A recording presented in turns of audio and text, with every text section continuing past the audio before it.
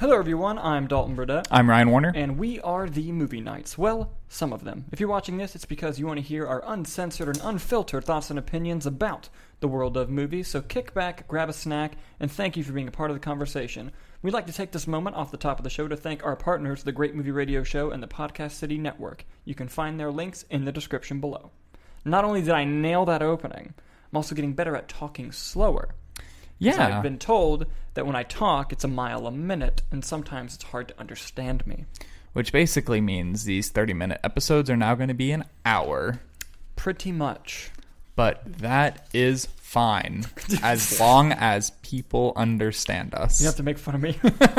No, I think talking slower is only a beneficial thing. I'm going to try. At some point, I'll catch myself and be like, damn it. No. Yeah. And then have to start all over again.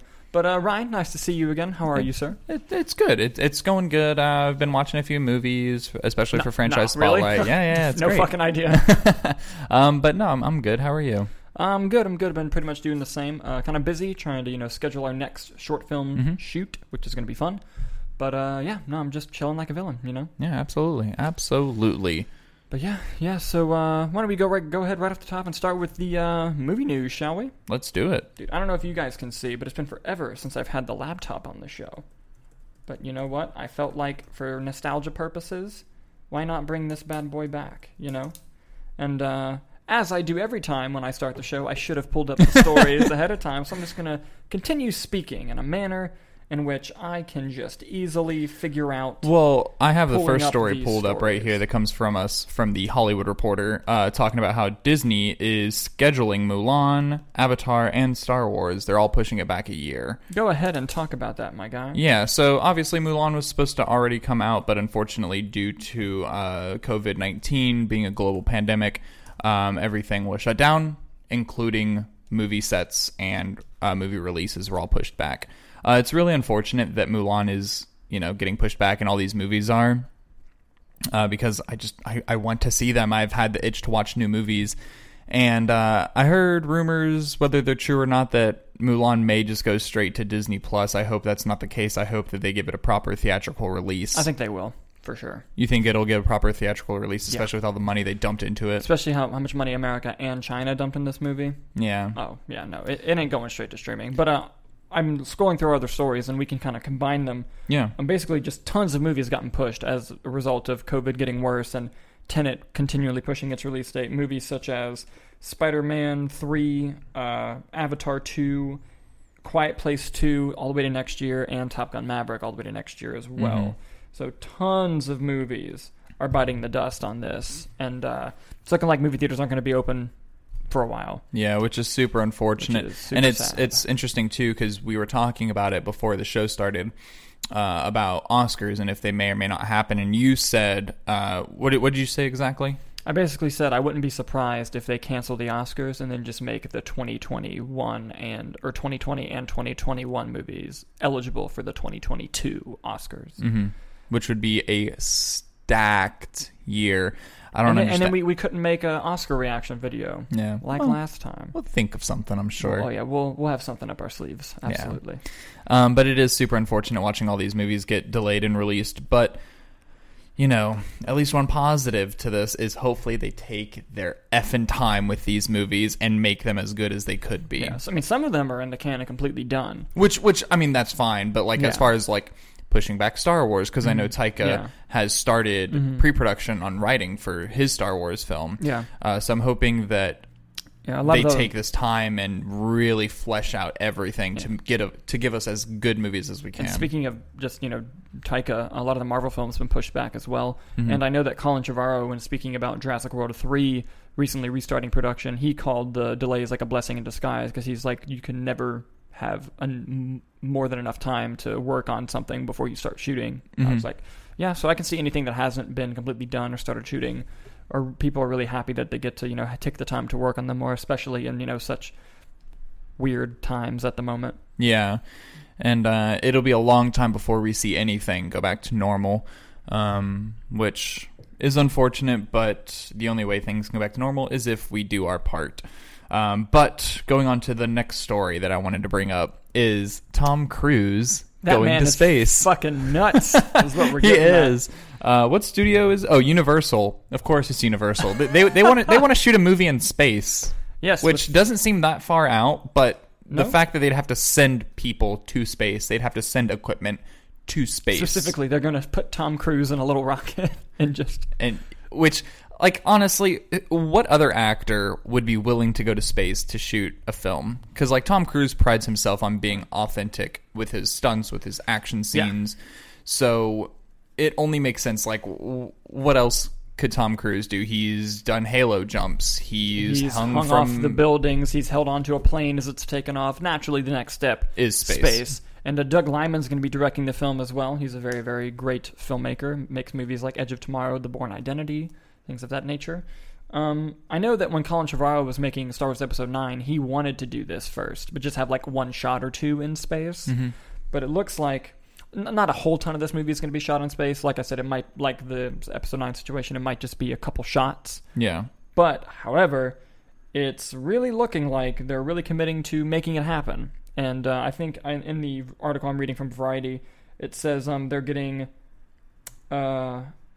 cooperation from NASA and SpaceX to make it happen. So, which is nuts. A movie that is going to be shot in space. Yeah. And I don't know how much of it's going to be shot in space, but anything more than 0 is impressive. So, yeah, again, like I said, you're going to have to shoot equipment up there. You're going to have to shoot directors. You're going to have to shoot actors. You're going to have to shoot sound people. Like, who knows how many people they're going to have to shoot up there to even get a single shot, you know? Like, it's going to take a lot of collaboration from a lot of different parties. Mm-hmm. Yeah, no, it's going to be rather interesting. Go ahead and moving on to our next story. More stuff about the Snyder Cut, because, you know, that's all we like to talk about. We can never get enough of that, honestly. Zack Snyder recently just let some new details about his version of Justice League coming to HBO Max next year happen at a thing called JusticeCon. It was like a thing that a couple fans were holding, and they actually interviewed Zack Snyder for the movie. Said a lot of interesting things and showed off some stuff that I want to get into. Yeah. First of all, showed us a clip with the black suit Superman, which was super cool. Really excited to see that when it's fully done. Excuse me.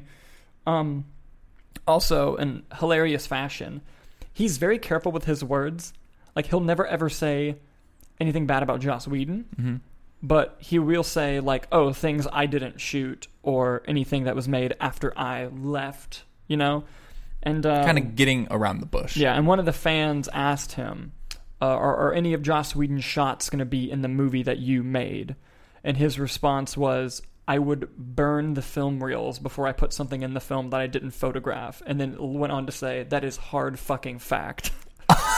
So, hey man, he is passionate about his work and he's passionate about this film. A lot happened during this shoot, so naturally he is going to be passionate. Yes, and he talked a little bit just about the restoration, how they're going back and redoing the aspect ratio that he originally wanted, doing a ton of that. He said right now it's at 214 minutes, but it could be longer, which is absolutely insane to think about. He did say that at DC Fandom, the event in the end of August, he said that on that day you will find out if the Snyder Cut is going to be a series or if it's going to be a movie. Oh, wow. He said that question will be answered then. So that's a lot of footage to make a series. It's looking like it could end up being a miniseries. And from a budget standpoint, spending $70 million on a movie is kind of expensive, one that's already technically come out. But since spending $70 on a 5-episode series, that's relatively normal for any big budget show. So who knows? We could see how that really plays out. Maybe there's an option for both. Wouldn't that be neat? Yeah, no, it's nuts to think about, because like whenever you look at his Watchmen like Ultimate Cut, which there's the theatrical one, the director, and then Ultimate, which sounds like he's kind of taking the Ultimate route on this one. That cut of Watchmen, I think, is like 3 or 4 hours. Yeah. Like it's insanely long. And something else that I find kind of interesting about it is, I would hate this as a consumer, but now that I'm thinking about it from a marketing standpoint, if they did a weekly by weekly episodes of the Snyder Cut, like you get part 1, 45 minutes or however long they want it to be, and then on social media everyone talks about it, and then the next week they drop another episode, so it's going to stay in like the pop cultural consciousness for like weeks if you do it as a split up series, and especially if you don't drop it all at once, because that's what we found with The Mandalorian. When The Mandalorian went on Disney Plus, you know, a lot of us thought, oh, it's going to be like Netflix and they're going to drop them all at once. But they didn't. They did it weekly. And because of that, Mandalorian stayed in the consciousness of pop culture for months. But I think Justice League is a little bit different because it came out in 2017. All that behind-the-scenes stuff happened in 2016, 2017. Mm-hmm. And it's been part of the conversation for 3 years now, 4 years now. Yes. So it's like... That's true. It's a different battle. Yeah, and trust me, as a consumer, I would much rather, whether it's a series or movie, I'd much rather watch it all at once. Absolutely. And getting specific, I'd like to see it as just a long-ass movie. Yeah. But we're getting it, so I'm not going to complain about it. Yeah. But at the same time, from a marketing perspective, I could see the reasoning behind dropping it week to week. Yeah, which I totally get, because like you're just going to get free marketing by word of mouth through people. But then again, you know, like I said, it's been part of the conversation for 3-4 years now. Once it gets released, you know it's only going to be part of the conversation for even longer, because, you know, for all we know, people may think that this is even worse than the theatrical one that we got, or people may think it's absolutely fantastic, you know. So I feel like it's going to be part of the conversation for a little bit longer, maybe not a year, but within a year I think it's going to stay in conversation if they release it just as a movie. Yeah. I think so too. And, you know, either way, I'm glad it's finally happening. Yeah, absolutely. And it's looking like it's going to be something excited to look forward to. Let's go ahead and move on to the last story we have planned for this segment of the show. More news on Tenet. Mm-hmm. Basically, Warner Brothers has announced their rollout plan for Tenet. And basically, it's going to open overseas in the end of August in the Europe and mostly European and maybe Chinese markets, with the ones that are open. Mm-hmm. And it's going to drop in whatever theaters are open Labor Day weekend in the U.S.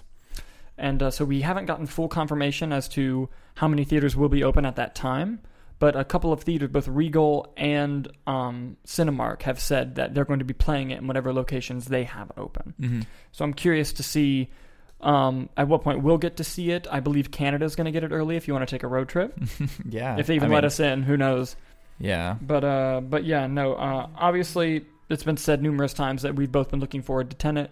However, I really, really hope that it plays at the theater, that the one Cinemark that's open in Orlando wasn't mine, but I hope that it's open at some point. Yeah. And, you know, even if it's not, you know, we'll find out a way to watch the movie when it's safe for everybody. But just what are your thoughts on the rollout plan for Warner Brothers on Tenet? And do you think other big blockbusters like Wonder Woman 84 or Mulan could follow in this process? I think depending on how much money they make.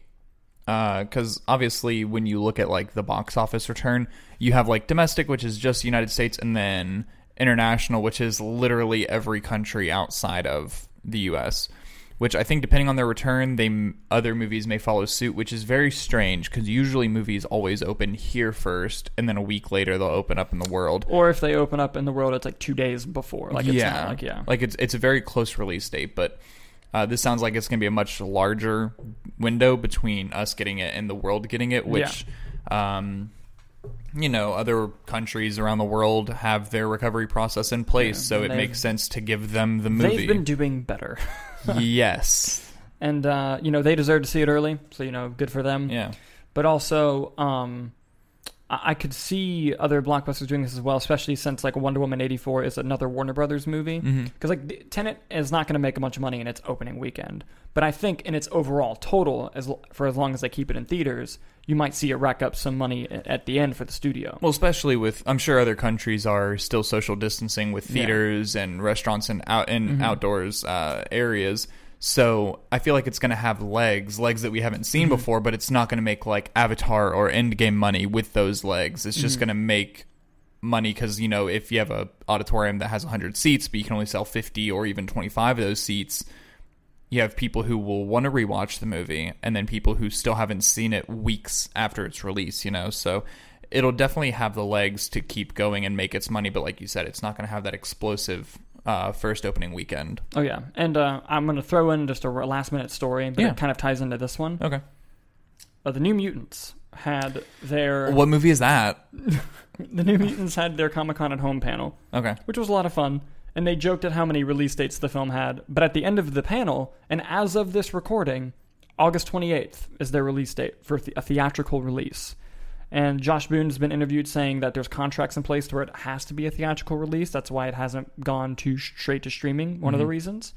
And also, with Tenet moving to the Labor Day weekend or early September for American audiences, with New Mutants opening at the end of August, and with AMC saying that they plan on opening all their locations by mid-August, New Mutants could be the first new movie that people go to see in 2020. And it's going to make a lot of money because people are going to be antsy. Well, maybe, but I'm just saying, isn't it funny that it kept getting pushed, but maybe it's because it was destiny that it was supposed to be the movie that brought people back to the theater, Ryan. Oh, my God. And could you imagine if this thing opened and actually opened to bonkers money? I think that would be insane. I'd love it, but, I think whatever movie opens in theaters here domestically in the U.S. is going to make stupid money because people are going to be, almost like us. We're desperate to go see a movie in theaters. Mm-hmm. I don't want to say other people are desperate to do that because I don't want to speak for other people, but I feel like that's what's going to happen is people are just going to be so antsy about going out and seeing a movie,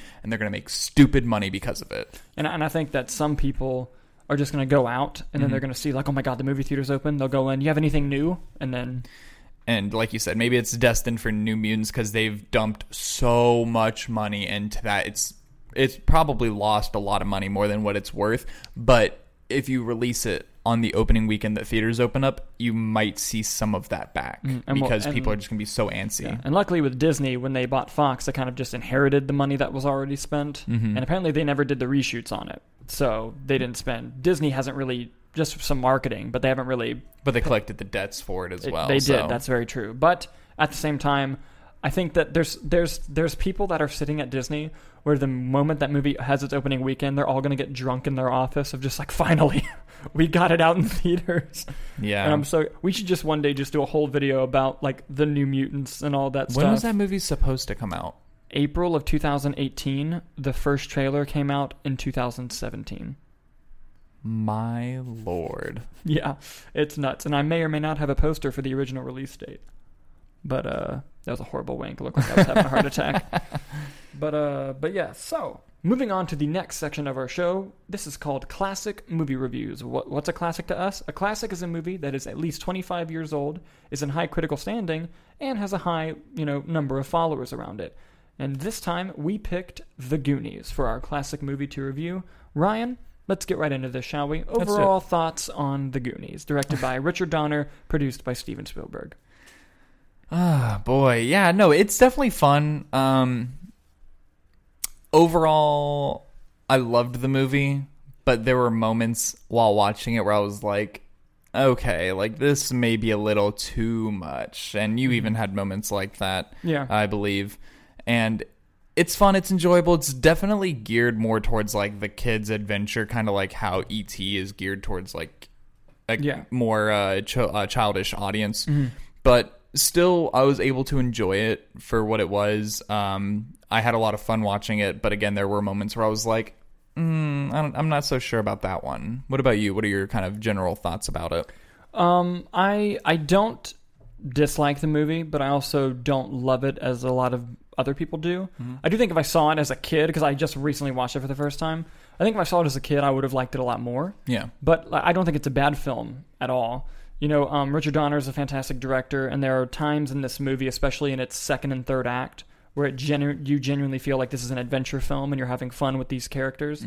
There are also moments of, especially in Sean Astin's performance, there's moments of like serious character drama amongst the children, although a lot of it's used for laughs. I think the only like really things the movie suffers from is some of it's good cheesy, some of it's bad cheesy, some of it's just stuff that didn't age well from being from the 80s, which happens with some movies, and some of it is I didn't really feel like I knew the kids before the adventure started. Like they kind of just opened up and went on the adventure. You knew a little bit about Sean Astin and his family dynamic, with his home being foreclosed on and them wanting to find money. And I thought that, how they discovered the treasure map and all that was very just quickly put in there and didn't naturally really flow with the story.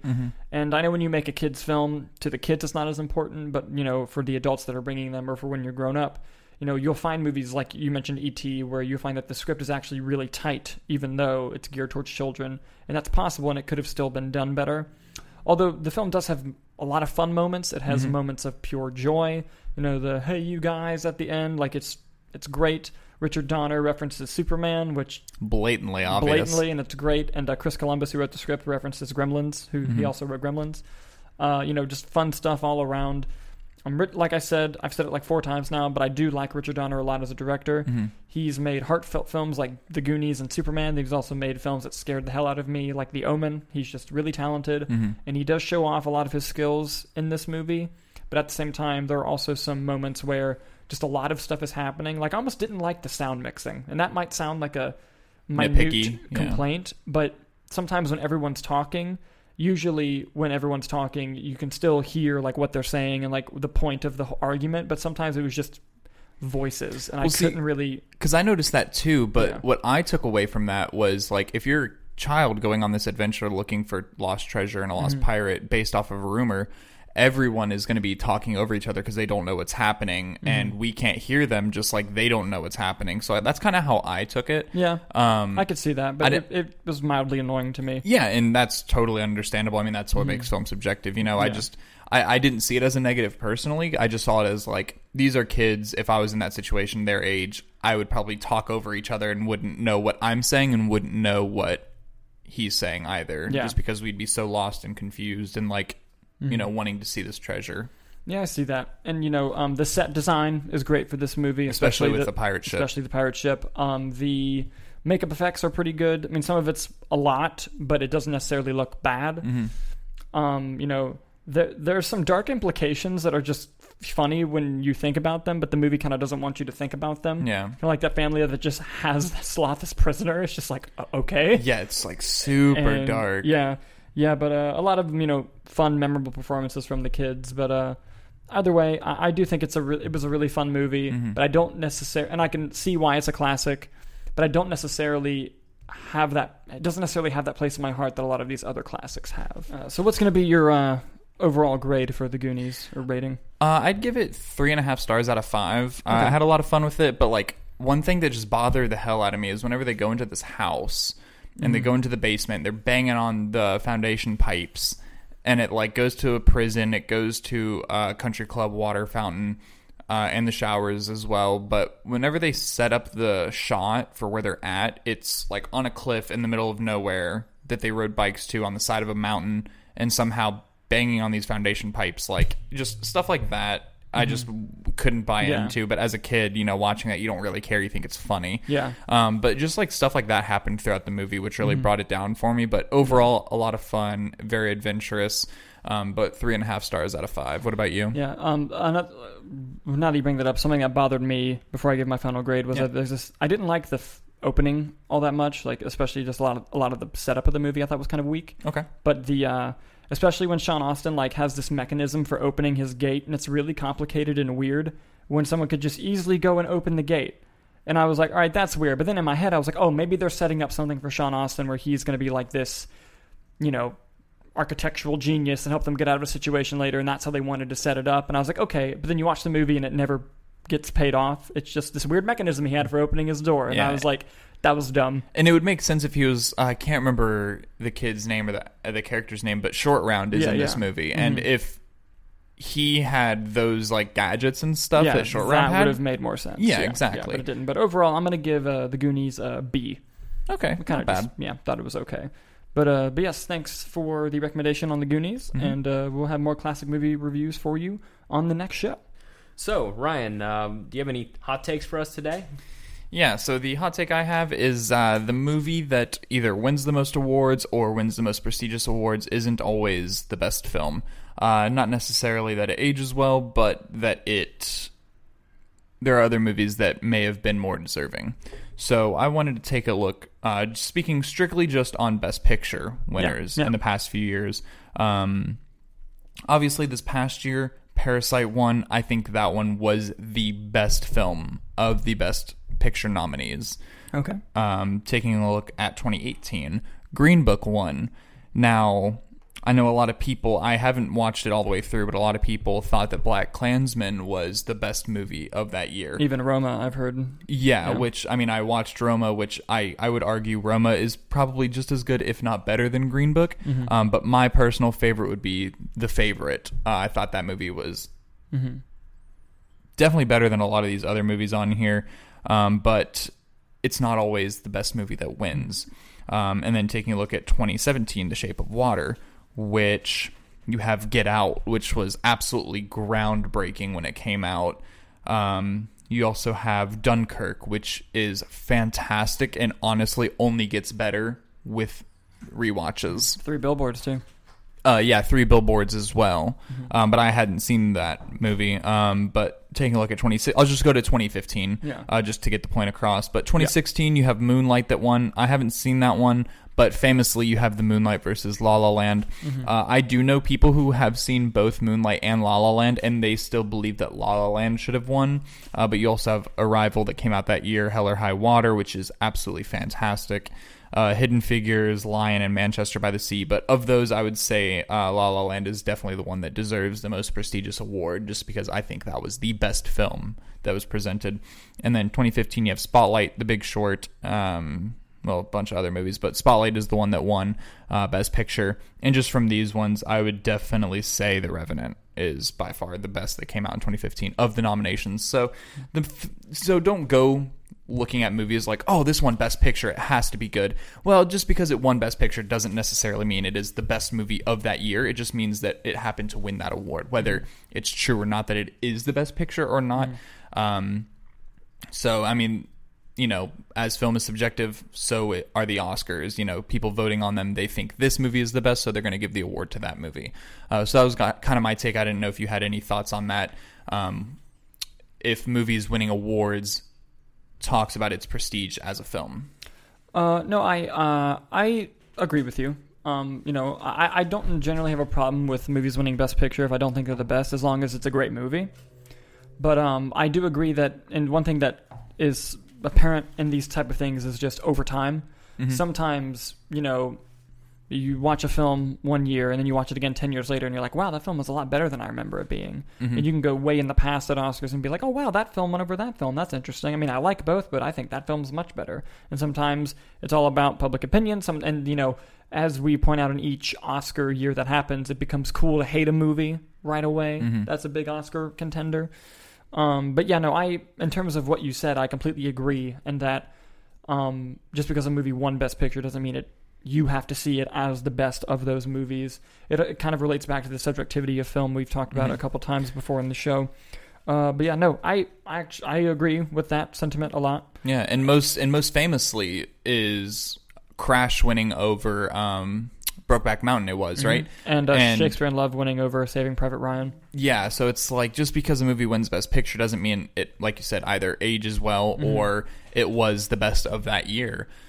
And, Brokeback Mountain was the movie that was cool to hate that year, which is ultimately why it got snubbed. Yeah, it was the gay cowboy movie. Which is a shame, because, I haven't seen it personally, but I've only heard good things about it. I've only heard great things. Yeah. But what about you? What's your hot take that you wanted to bring to the table? My hot take, I have a broad one, but then I'll use a specific example. Okay. My hot take is, while film is subjective, there are a lot of filmmaking techniques that people decide to love or hate, and I don't think the technique should be hated. I think it's how the technique is used. Very broad. Let me get specific. Okay. My example is shaky cam. Okay. You ask any person normally or especially when he's into movies, how do you feel about shaky cam? God, I hate shaky cam. I think it's the worst. I can't stand when there's shaky cam in a movie. Where I think the right answer is, I hate shaky cam when it's not used properly. And unfortunately, with that specific example, it's like that all the time. It's used improperly quite frequently. Off the top of my head, I can think of 2 examples of shaky cam being used in sort of a proper sense. Those being the Bourne trilogy, the original Bourne trilogy, use shaky cam in a very effective way. And by the way, shaky cam is different from handheld, but we'll get into that another time. But the fight scenes in the Bourne trilogy do utilize shaky cam. But they utilize shaky cam to set the atmosphere. You can still tell that the choreography and the cinematography behind the action scenes are well planned and well thought out. And you can still see through the editing what is actually going on into the scene. What shaky cam became in action movies after Bourne is it became this thing that you used to hide poor stunt choreography or poor cinematography. You would edit it really quickly and shake the camera so that people couldn't really tell what was happening, and then they would just know that somebody won or somebody lost. especially in like Taken 3 has a really bad examples of shaky cam in that movie. But I think that the overall concept of shaky cam is still somewhat of a good idea. Another example I can think of is the movie First Man, which I really love, the movie Damien Chazelle directed with Ryan Gosling about Neil Armstrong and the landing on the moon. Damien Chazelle made the conscious choice to rarely show like actual space. He only shows it when they actually land on the moon. Every other time he shows it, it's through a window. He wanted to focus on the claustrophobia of being in that spaceship and taking off. And he utilizes shaky cam to emphasize, the hell that he's in when the ship takes off and the camera shakes and he's about to pass out and has to click the right button. It was almost putting you in the shoes of Neil Armstrong in that moment and what that idea looked like. But it was shaky cam, but it was shaky cam used to the perfect way it should have been used for the atmosphere, not to hide something. So I want to, broaden people's horizons on, before you hate on a certain technique, make sure you've seen that technique properly utilized. Because my opinion kind of changed on this. A technique that I used to hate in movies is the technique where they strap a camera to somebody and it's on their face. So while they're running, it's just kind of going like this. Kind of like the King Arthur director, Guy Ritchie. The Guy Ritchie thing? He does it from the side, okay. which I like. But there was one like that's on the front, and I used to hate that technique. I was like, why would anyone use that technique? But then I saw a movie called Requiem for a Dream. And they used that in that movie. And in that movie, that technique was so effective that it actually scared me. There's a scene where Marlon Wayans is tripping out or running away from, I think it's cops, and they use that camera angle the whole time he's running. And you can kind of just get in his head of like how he's feeling and, just the unsettling nature of what's going on. And it was perfectly summed up by that camera technique. And I was like, wow, I see why that was the right thing to use in that moment. And that's what sort of changed my idea of just specifically hating on a technique just because you've seen it used wrong a certain number of times.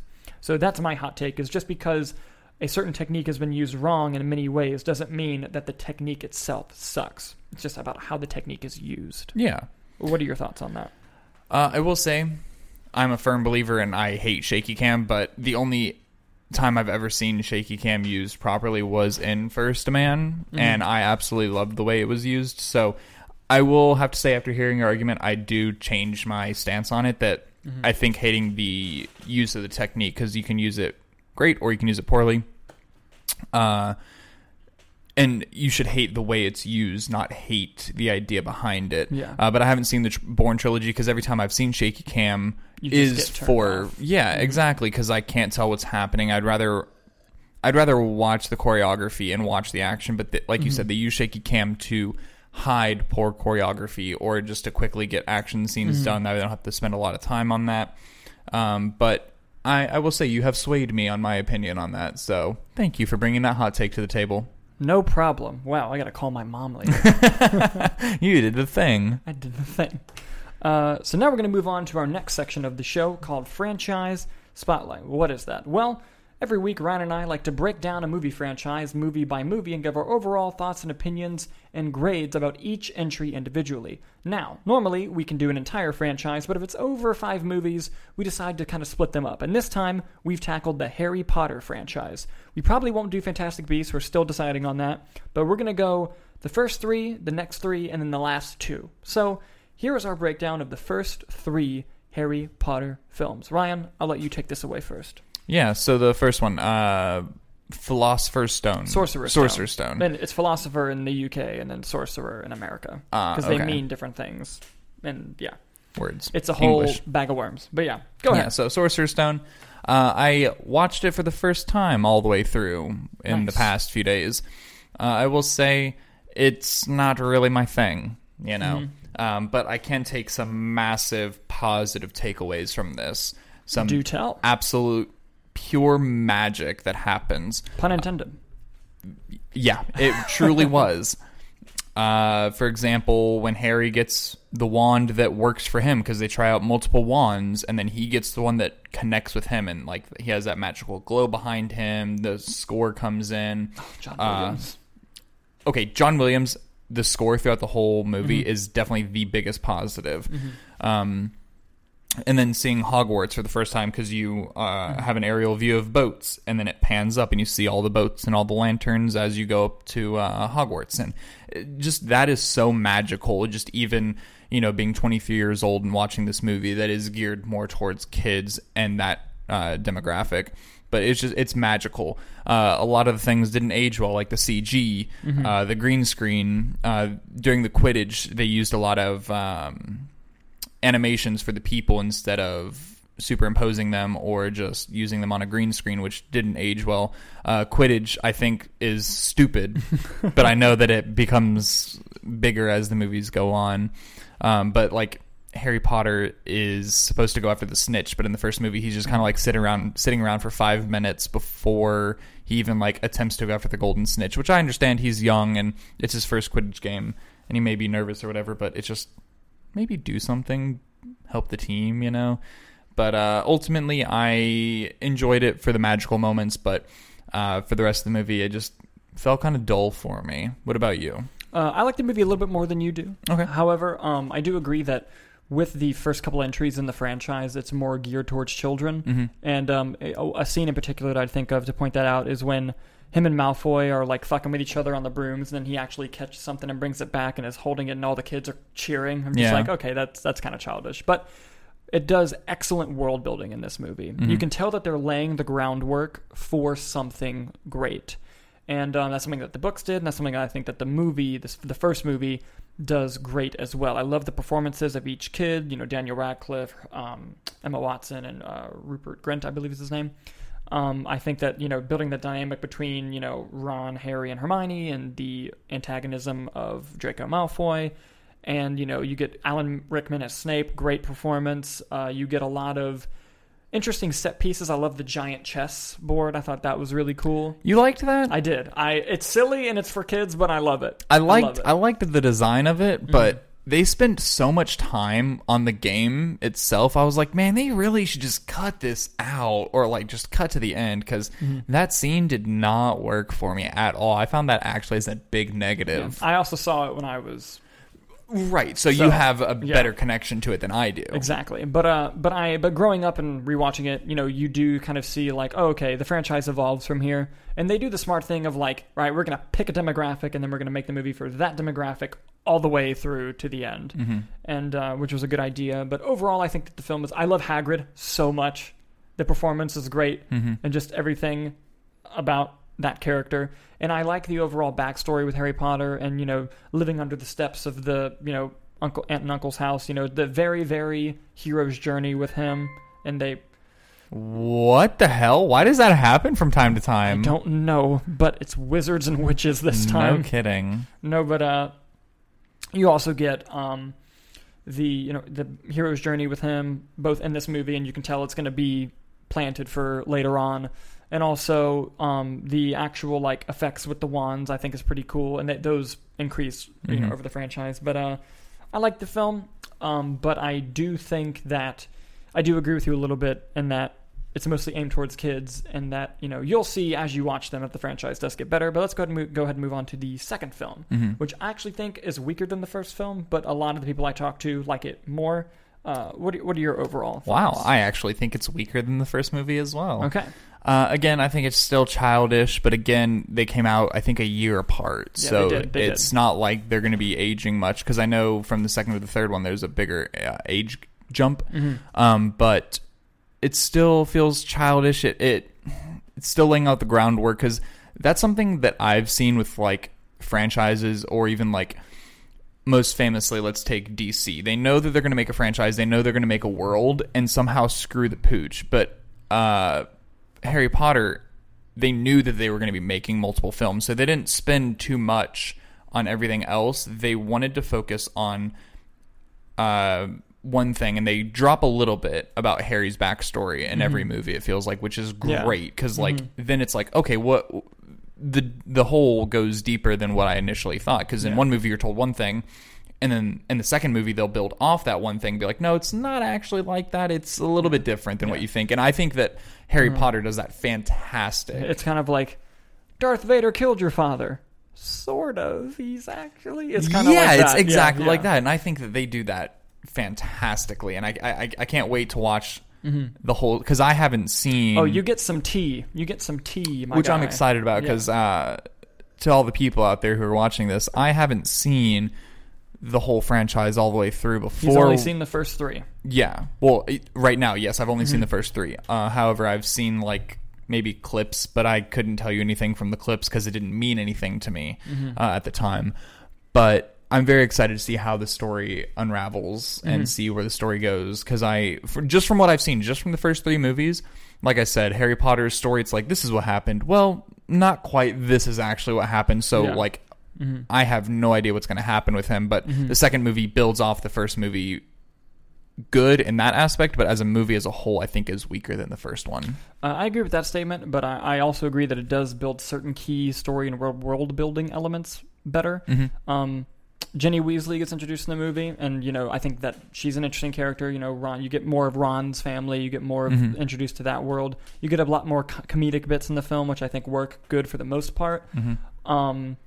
You get more of a focus on Tom Riddle and Voldemort, and who that is, even though anagrams, what, but snakes are creepy, right? And as a kid, it was scary. When he stabs the fucking thing through the mouth, thought that was awesome. Moaning Myrtle is annoying. But annoying as hell. Oh my god. No wonder why nobody fucking liked you. Exactly. Just complaining all the time. Yeah. I thought that people getting petrified, especially as a kid, was really scary, and I didn't know what petrified meant. So when I was like really little and they said they've been petrified, I was like, that's a big fucking word. That means something bad's going on. But yeah, I think the movie does do some things well, but I think overall it didn't have that first time being introduced to this world glaze over it, and they didn't do enough with the expansion of the story to quite be as good as the first movie. But I don't think it's a bad movie either. I'm really excited to go ahead and just get in on this third movie, though. Yeah, go ahead, take it right off the top. So this third movie is great. Like, I think it is great. It's excellent. It's directed by Alfonso Cuarón. So they took the first 2 movies made by Chris Columbus, Home Alone, nice little tone and touch to it. Then they got Alfonso Cuarón, who, would go on to make movies like Roma, Gravity, and made movies like Children of Men, one of the greatest living directors today. They were like, here's Harry Potter. And he was like, oh, here's a great fucking movie. And it was so well done. Gary Oldman as Sirius Black, great performance. And the actor's name is leaving me, but Professor Lupin, the Wolfie boy, thought he did excellent. That whole sequence where they're doing the fears and just the storytelling with that. Which is fantastic. So well done. The Dementors are fucking scary as hell. And we get a new Dumbledore. We get a new Dumbledore because unfortunately the original actor passed away. However, I do like Michael Gambon better in the role. I thought that immediately his chemistry with the other characters and his own personality kind of shined out a little bit more. And like you said, with building Harry's backstory, Harry kind of believed one thing growing up about Sirius Black and then finds out a completely different thing. I love the Moroder's map, and you see people... And it's used as a tool for suspense as well. Such a great tool. I think that this was a huge step up for the franchise. I liked the other 2 movies, but this was the movie that kind of stamped it as like a boom. We're here, and we're not fucking going anywhere. Yeah. And I think it's a fantastic movie. I also love the dynamic with the actors more. Oh, and fucking time travel. Excellent. I'm a slut for time travel. I love time travel. And this has my favorite type of time travel, Ryan. What's that? The kind that you don't fucking explain and you just do it. That's my favorite kind of time travel, and I loved it. Loved it. I thought that Hermione, Emma Watson, was a standout in this movie. I think her performance in this film kind of was even better than Daniel Radcliffe's and Rupert Grint's. Really, really great performance, great movie. I keep saying the same thing about how much I love this movie, but I do. It's fantastic. And you get a lot of sad things. You get Hagrid and the Hippogriff. You kind of get that unfortunate thing and his bond with that creature. Tons of great things. And through all 3 of these movies, the set design is stupid. The costume designs are great. By stupid, I mean stupid good. And just, this continues here, and even on a bigger scale, the CGI jumped an improvement with this film. It's still early, but it's better. Yeah. And you get just a lot more personal storytelling. Which I think is a major plus, because he wanted to take advantage of that because of all the world building that was done in the previous 2 installments. Yes. That you don't have to focus on magic as much. You can get down to the nitty-gritty of the hero's journey, Harry Potter's story and Exactly. his backstory and his involvement with Sirius Black and how all that unfolds. I echo everything you just said. I think this movie is fantastic. It's definitely a lot different than the other two movies, which I think is only a plus because... And I think that's especially because of the director change up from that to this, yeah. Absolutely, yeah. And, you see the actors themselves getting older. Like I said, this is a big age jump from the first to second, from second to third. Like, there's a bigger age gap there. I don't know if that made sense, but it made sense in my head. That's all that matters. In the movie, they're a year older, but in real life, you can tell the actors are growing up. Correct, yes. Which, it makes sense to take a darker tone to this movie because when you look at the audience... They're getting older. Correct. So you don't want to make like a kid's movie for the same audience. You want to make a movie that, like you said, pick a demographic, them, and we're going to grow up with them, and it works fantastic. I do remember trying to watch this movie as a kid, but like the Dementors scared the shit out of me. Yeah. Like I was like, nah, I'm good. Yeah. But upon rewatch, I think it's fantastic. Definitely stands out further than the other two do. Oh, yeah, for sure. Yeah. And even for the rest of the franchise, this is high up for me, this third movie. oh, yeah? Yeah. Yeah. Oh, yeah. Very fascinating. But do you want to give the grades now, or do you want to wait till the whole franchise is done? No, we can give grades now. All right, That's go fine. ahead. Just go from 1 to 3, giving your grade for each, and then after the whole franchise, I guess we'll Yeah, go ahead and rank them. We'll rank them when we're completely done. Yep. My grades are going to go as such. 1 and 2 both get B pluses. I like 1 more than 2, but they have the same grade. And Harry Potter 3, Prisoner of Azkaban, A fucking plus. Really? I love the movie that much. Wow. I love Harry Potter. I'm excited to see how the rest of this franchise goes. Yes, and you'll get there are more than 1 A plus in my. Oh, I can rankings. only imagine. Yeah. And before you do it really quick, we didn't even mention, obviously, the idea of Azkaban is fucking cool. Of like the prison where they keep all the like really bad, like and the Dementors are Yeah. like the prison guards, Yeah. if you will. awesome. Anyway, go ahead and give your grades for the franchise so far. So far, 1 and 2 have the same rank for me, 3 stars out of 5. They're magical. They're cute, I guess, if you want to say that. Yeah. But the third installment, Prisoner of Azkaban, gets 4 stars. Yes. So definitely heading in the right direction. What's next? Goblet of Fire. That is the very next one. Next, we're gonna do Goblet of Fire. Fighter. Goblet of Fire. I did it again. Goblet of Fire, Order of the Phoenix, Half-Blood Prince. We're doing those next. Okay. Wow. Very, very exciting to see how this Me too. whole story Me unfolds too. because they're building Voldemort up to be this big bad guy, but Yeah. I don't know nothing about him. He'll see soon.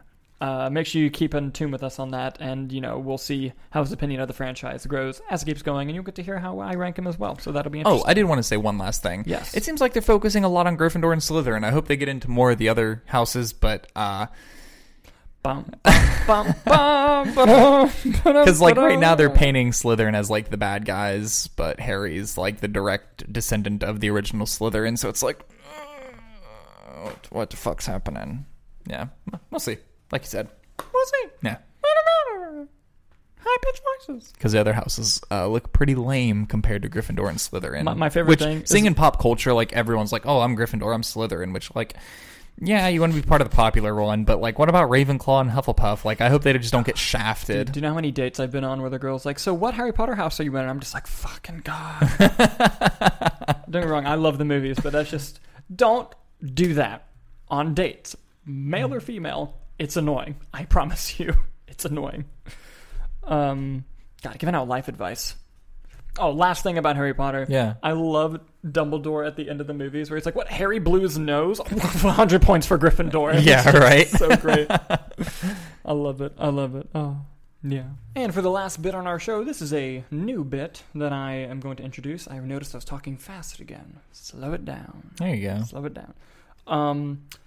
We decided to look back into the history of the Academy Awards, look at all the nominations and winners, and decide, nah, we're going to decide and do them ourselves. So this time, we took a look at the 2008 Academy Awards, and we're going to rearrange some things and kind of get a final opinion as to how we would have handled the Academy Awards in 2008 if we were in charge. Well, technically, 2009 awards for the 2008 Correct. movies. So, a couple changes that I made. Well, before we get into the changes, let's lay out some of the groundworks for what we can and cannot do. Yes. So we agreed that we could change a nomination or win if we had seen those movies. Yes, but movies we hadn't seen had to stay. Correct, because if you don't see it, you don't have an opinion on Exactly. it. But I will say, looking back at these Oscars, I have not seen many of these movies that were nominated, so I will say I didn't really change much. I did add a few to the Best Picture, but we'll get there when we get there. But so a lot of the things I will be saying is going to be echoed from Dalton and his standpoint, and I will chime in on his opinion. But it's a shame I haven't seen like all the Best Picture nominations. Haven't seen them. All the Best Director. Haven't seen those movies. So couldn't change anything. So what the hell do I know, you know? Good shit. But let's get into your changes. All right. Usually I wait for the end for Best Picture, but we're going to start with that bitch today. What? Oh, yeah. Best Picture. Oh, and we also modernized how it works. Yes. So we combined the sound categories, and we gave 10 nominees to Best Picture instead of 5. An interesting fact, Dark Knight not getting nominated in 2008 is one of the reasons why they extended it past 5. So naturally, for my list of Best Picture nominees, The Dark Knight.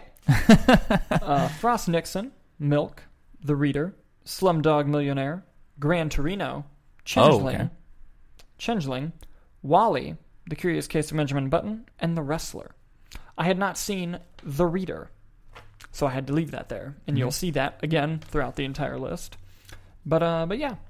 But you kept a lot of the nominations and left them in Best Picture. I kept all 5. I just added 5 more. And my winner for Best Picture is The Dark Knight. Because it was the best fucking movie of that year. And it bothers me to this day. So much so. It was the best movie, so much so that they literally changed the Oscars. Exactly. But yeah, your thoughts on that, and what would you choose for a Best Picture win out of those? I know you haven't seen a whole ton of them. From those, definitely Dark Knight, but this is the one category I could add to because we extended it to 10 nomination, up to 10. I only did up to 8 because just even in 2008 movies, I haven't seen that many, and the ones I have seen, it's like Meet the Spartans and like all these stupid movies that Best definitely Picture. aren't. Yeah, they're not going to touch the Oscars. But I kept the original 5 in Slumdog Millionaire, Curious Case of Benjamin Button, Frost Nixon, Milk, The Reader. But I did, like you, add The Dark Knight. I still have Dark Knight winning regardless. But yeah. Dark Knight's just fantastic.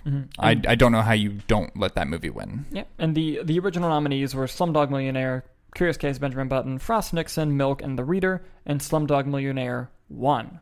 I think that's a good movie. Did not deserve to win, especially out of those nominees. Yeah. Irregardless, moving on. Best Director. The original nominees were Danny Boyle for Slumdog Millionaire, David Fincher for The Curious Case of Benjamin Button, Ron Howard for Frost Nixon, Gus Van Sant for Milk, and Stephen Daldry for The Reader. I changed 2 nominations. Okay. Here are the ones I kept. Ron Howard for Frost Nixon. Good, because he's Ron Howard. Yes, we love him. Stephen Daldry for The Reader, because I have not seen The Reader. Okay. David Fincher for Benjamin Button. And I took out Gus Van Sant for Milk. I like Gus Van Sant as a filmmaker. I like Milk the movie. But I think this nomination belonged to Clint Eastwood for Gran Torino. Okay. I love that film.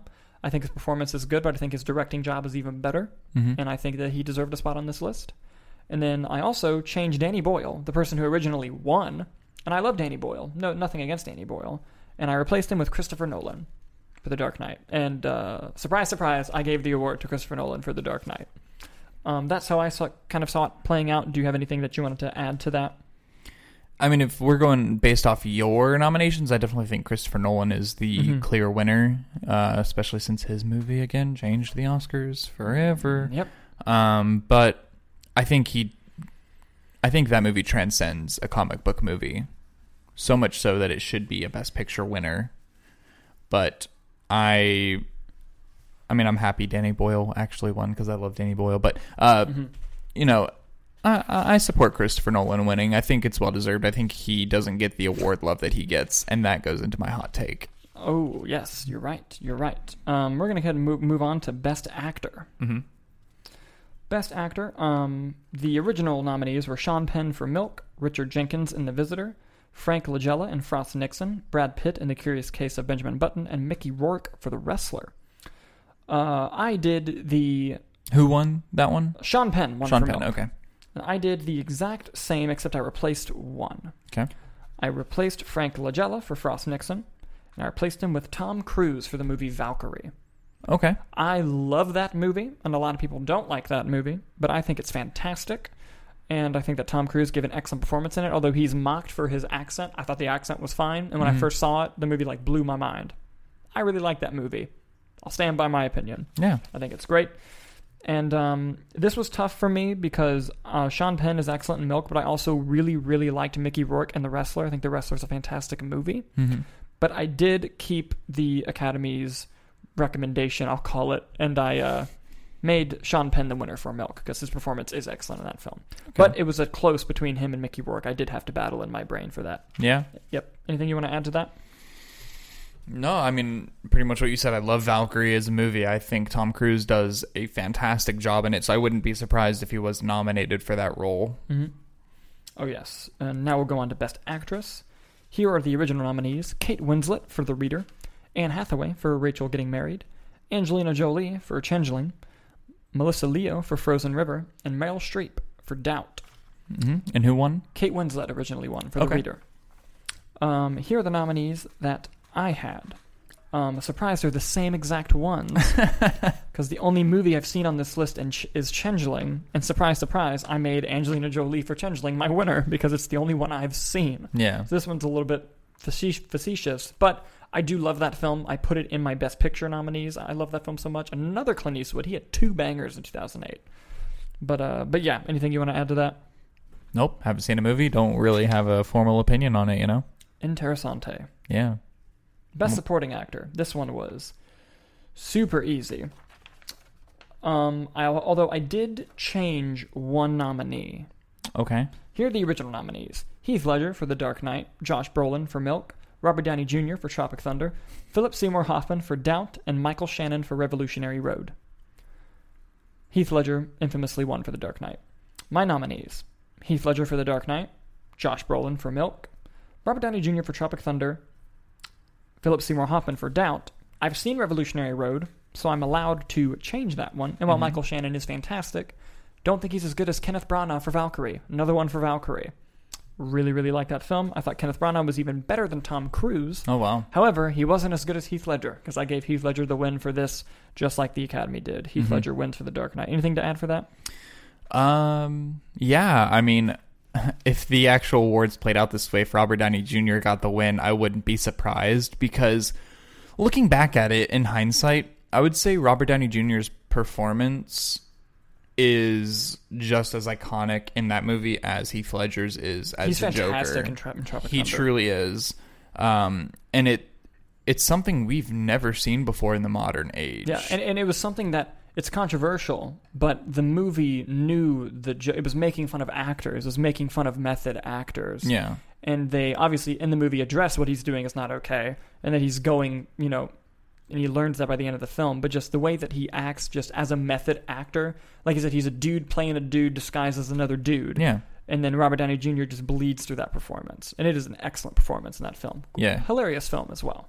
It truly is. And like I said, if Robert Downey Jr. ended up winning for that over Heath Ledger, I wouldn't be surprised, because I think both those roles are as iconic as each other in their respective films. Oh, yes. Oh, yes.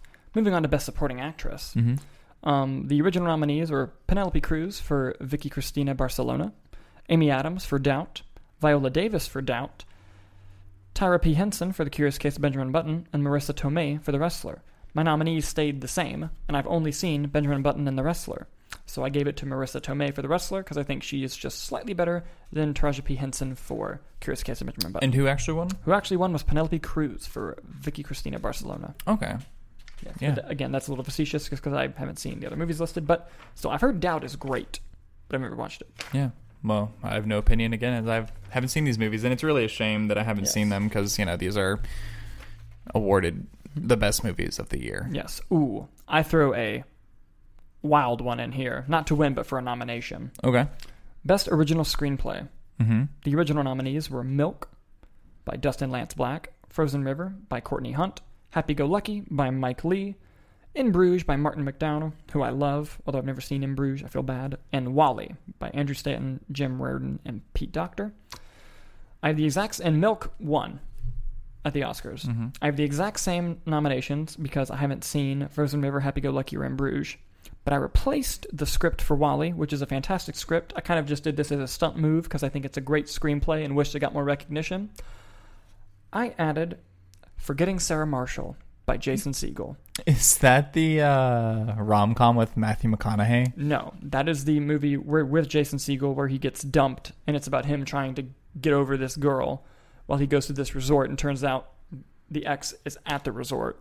Okay. And it is a hilarious movie. I just recently watched it for the first time. Hannah told me about it. I'd never seen it before. Great movie. And the script is so good. Not just as a comedy, but as just a, building a character. And it identified personally with me, just being someone who has gone through a bad breakup before. Really great movie. Although I did edge out and give the award to Milk's screenplay, because it is a fantastic screenplay. Best adapted. Very interesting wild card. Yes, thank you. Best adapted screenplay. The original nominees: Slumdog Millionaire for Simon Beaufoy, The Curious Case of Benjamin Button by Eric Roth and Robert Secord, Doubt by John Patrick Stanley, Frost Nixon by Peter Morgan, The Reader by David Hayer. The exact same nominees I have, but I did change the winner. The original winner was Slumdog Millionaire. I chose Frost Nixon. I really like that film. Ron Howard somehow builds suspense with two people during an interview, and the scripting of that interview and just the overall way that story is told via the script is fascinating, and how it is adapted from its book deserves some recognition. So I gave the award to Frost Nixon there. Okay. Interesting take. We dive deep here. Yeah. All for Ron Howard, though. All for Ron Howard. Best animated feature film. The nominees were Wall-E, Bolt, and Kung Fu Panda. Wall-E won. I'm the exact same. Wall-E's fantastic. Absolutely. Although good for Kung Fu Panda getting that nomination. Good for them. Yeah, right. Jeez. We did not do Best Foreign Language Film, Documentary Feature, Documentary Short, Live Action Short, Animated Short, just because that would just be... Time crunch, yeah. Time crunch and useless because we don't really know all of that information, and I didn't want to pretend like I knew the information. That would just be silly. So, we're going to go on to Best Original Score. Here are the nominees. The actual nominees were Slumdog Millionaire by A.R. Rahman, Curious Case of Benjamin Button by Alexandra Desplat, Defiance, James Newton Howard. Hey, Defiance. Milk, Danny Elfman, and Wall-E from Thomas Newman. I changed one of these little nominations. Okay. My nominees are those ones. The actual winner was Slumdog Millionaire. This fucking ice cream truck. Always. At what? 7 o'clock at night? Always. What are you doing? Always. I don't know. But the actual winner was Slumdog Millionaire. But that is the one that I took away. And I added the Dark Knight score from Hans Zimmer, because I think that score is brilliant. Fantastic is what you meant to say. However, I didn't give it the win. Wow. I gave the win to The Curious Case of Benjamin Button. Alexander Desplat's score is very good in that film, and I think it does have the slight edge over the Dark Knight score. And I love the Dark Knight score, and I do think it deserves to be nominated, but I will give it to Benjamin Button for the win. Interesting that you changed the winner and gave the winner to someone else. Yes, thank you. Interesting, you did the thing of the thing. Yeah. Best Original Song we skipped. We combined Best Sound. Here are my nominees for Best Sound. The Dark Knight,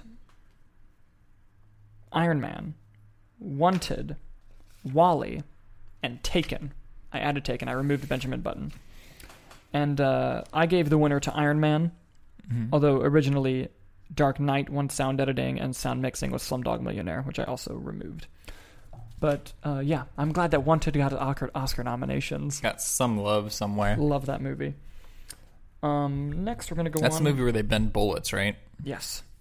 It's great. God damn it. Next movie, we're going to go on to Best Art Direction. The nominees are Curious Case of Benjamin Button, Changeling, The Dark Knight, The Duchess, and Revolutionary Road. I kept the nominations, and I decided that the winner... Who was the original winner? The original winner. I keep forgetting to do that. The original winner was The Curious Case of Benjamin Button. Okay. And I gave it to Changeling, because I think that is a beautiful-looking movie. Like I said earlier, I love that film. Next, we're going to move on to Best Cinematography. I do have the same nominations, I'll let you guys know up top, but here they are. Slumdog Millionaire by Anthony Dodd Mantle, Changeling by Tom Stern, The Curious Case of Benjamin Button, Claudio Miranda, The Dark Knight, Wally Pfister, and The Reader by Chris Mingus and Roger Deakins. Never seen The Reader. So obviously all the nominations stay the same. Mm-hmm. The original winner was Slumdog Millionaire. I gave it to The Curious Case of Benjamin Button. I think that's a beautiful looking movie. Okay. And Dark Knight, close second. I feel like I'm shitting on Slumdog Millionaire. It's a good movie. I liked it, but it didn't deserve to win all these awards. wins, yeah. All right. Best makeup. I kept the exact same nominations and the win because it's Curious Case of Benjamin Button, Dark Knight, and Hellboy 2, and Benjamin Button obviously wins best makeup. Yep. We also did, let's see, best costume design. The original nominees were The Duchess, Australia, The Curious Case of Benjamin Button, Milk, and Revolutionary Road. I have the exact same, and the original winner was The Duchess. Mm-hmm. I have the exact same nominees, except I changed out Milk for Valkyrie. But winning, I had Benjamin Button taking the win over The Duchess, just because I haven't seen The Duchess. Okay. And I think Benjamin Button does the best costumes. And last, but certainly not least, which I am glad I get to bring this up on the show, in case people didn't know, best visual effects. Actually, there's two more. Best visual effects. Mm-hmm. Well, do you want to save that one for last, then? Yes, I will. We're going to go to best film editing. Okay. Which I actually agree with. I have all the same nominees. The nominees were Slumdog Millionaire, The Curious Case of Benjamin Button, The Dark Knight, Frost Nixon, and Milk. Mm-hmm. Slumdog Millionaire won, and I emphatically agree that deserved to win best film editing. It was edited very well. Best visual effects, the one that makes me mad. Okay. Why does it make you mad? Here are the original nominees. There were only 3 at the time. Mm-hmm. I added 2 more. The Curious Case of Benjamin Button. Yep. The Dark Knight. And Iron Man. Benjamin Button beat Dark Knight and Iron Man. It beat Iron Man. One of the most revolutionary visual effects movies ever. Now, Benjamin Button it's a David Fincher movie. The way he uses visual effects is outstanding. You can barely tell they're visual effects. But when compared to the revolutionary shit that ILM did with Iron Man, I think this was a whack choice. Mm-hmm. Not that the effects were bad, and like I said, David Fincher, Zodiac has a ton of CGI that's unnoticed. There are 1,000 VFX shots in The Social Network, and you wouldn't even know it. Mm-hmm. It's such a well-done movie, the way Fincher does his VFX. But I don't think it was deserved. My nominees are Benjamin Button. I kept it as a nomination. The Dark Knight. Iron Man. Wanted. Oh my God, there's that stupid movie. And The Incredible Hulk. What? Yes. What is your reasoning behind that? Because the visual effects are awesome. Duh. Going from human to Hulk? Yeah. Yeah. And the fight at the end? Awesome. Great visual effects. I feel like that's just like... You're going to hate this comparison, but I feel like it's just like Endgame or Infinity War. Big CG monsters fight each other. But that's why they need a nomination for visual effects. Yeah, but I'd argue that Incredible Hulk isn't deserving of this award, or this nomination, rather.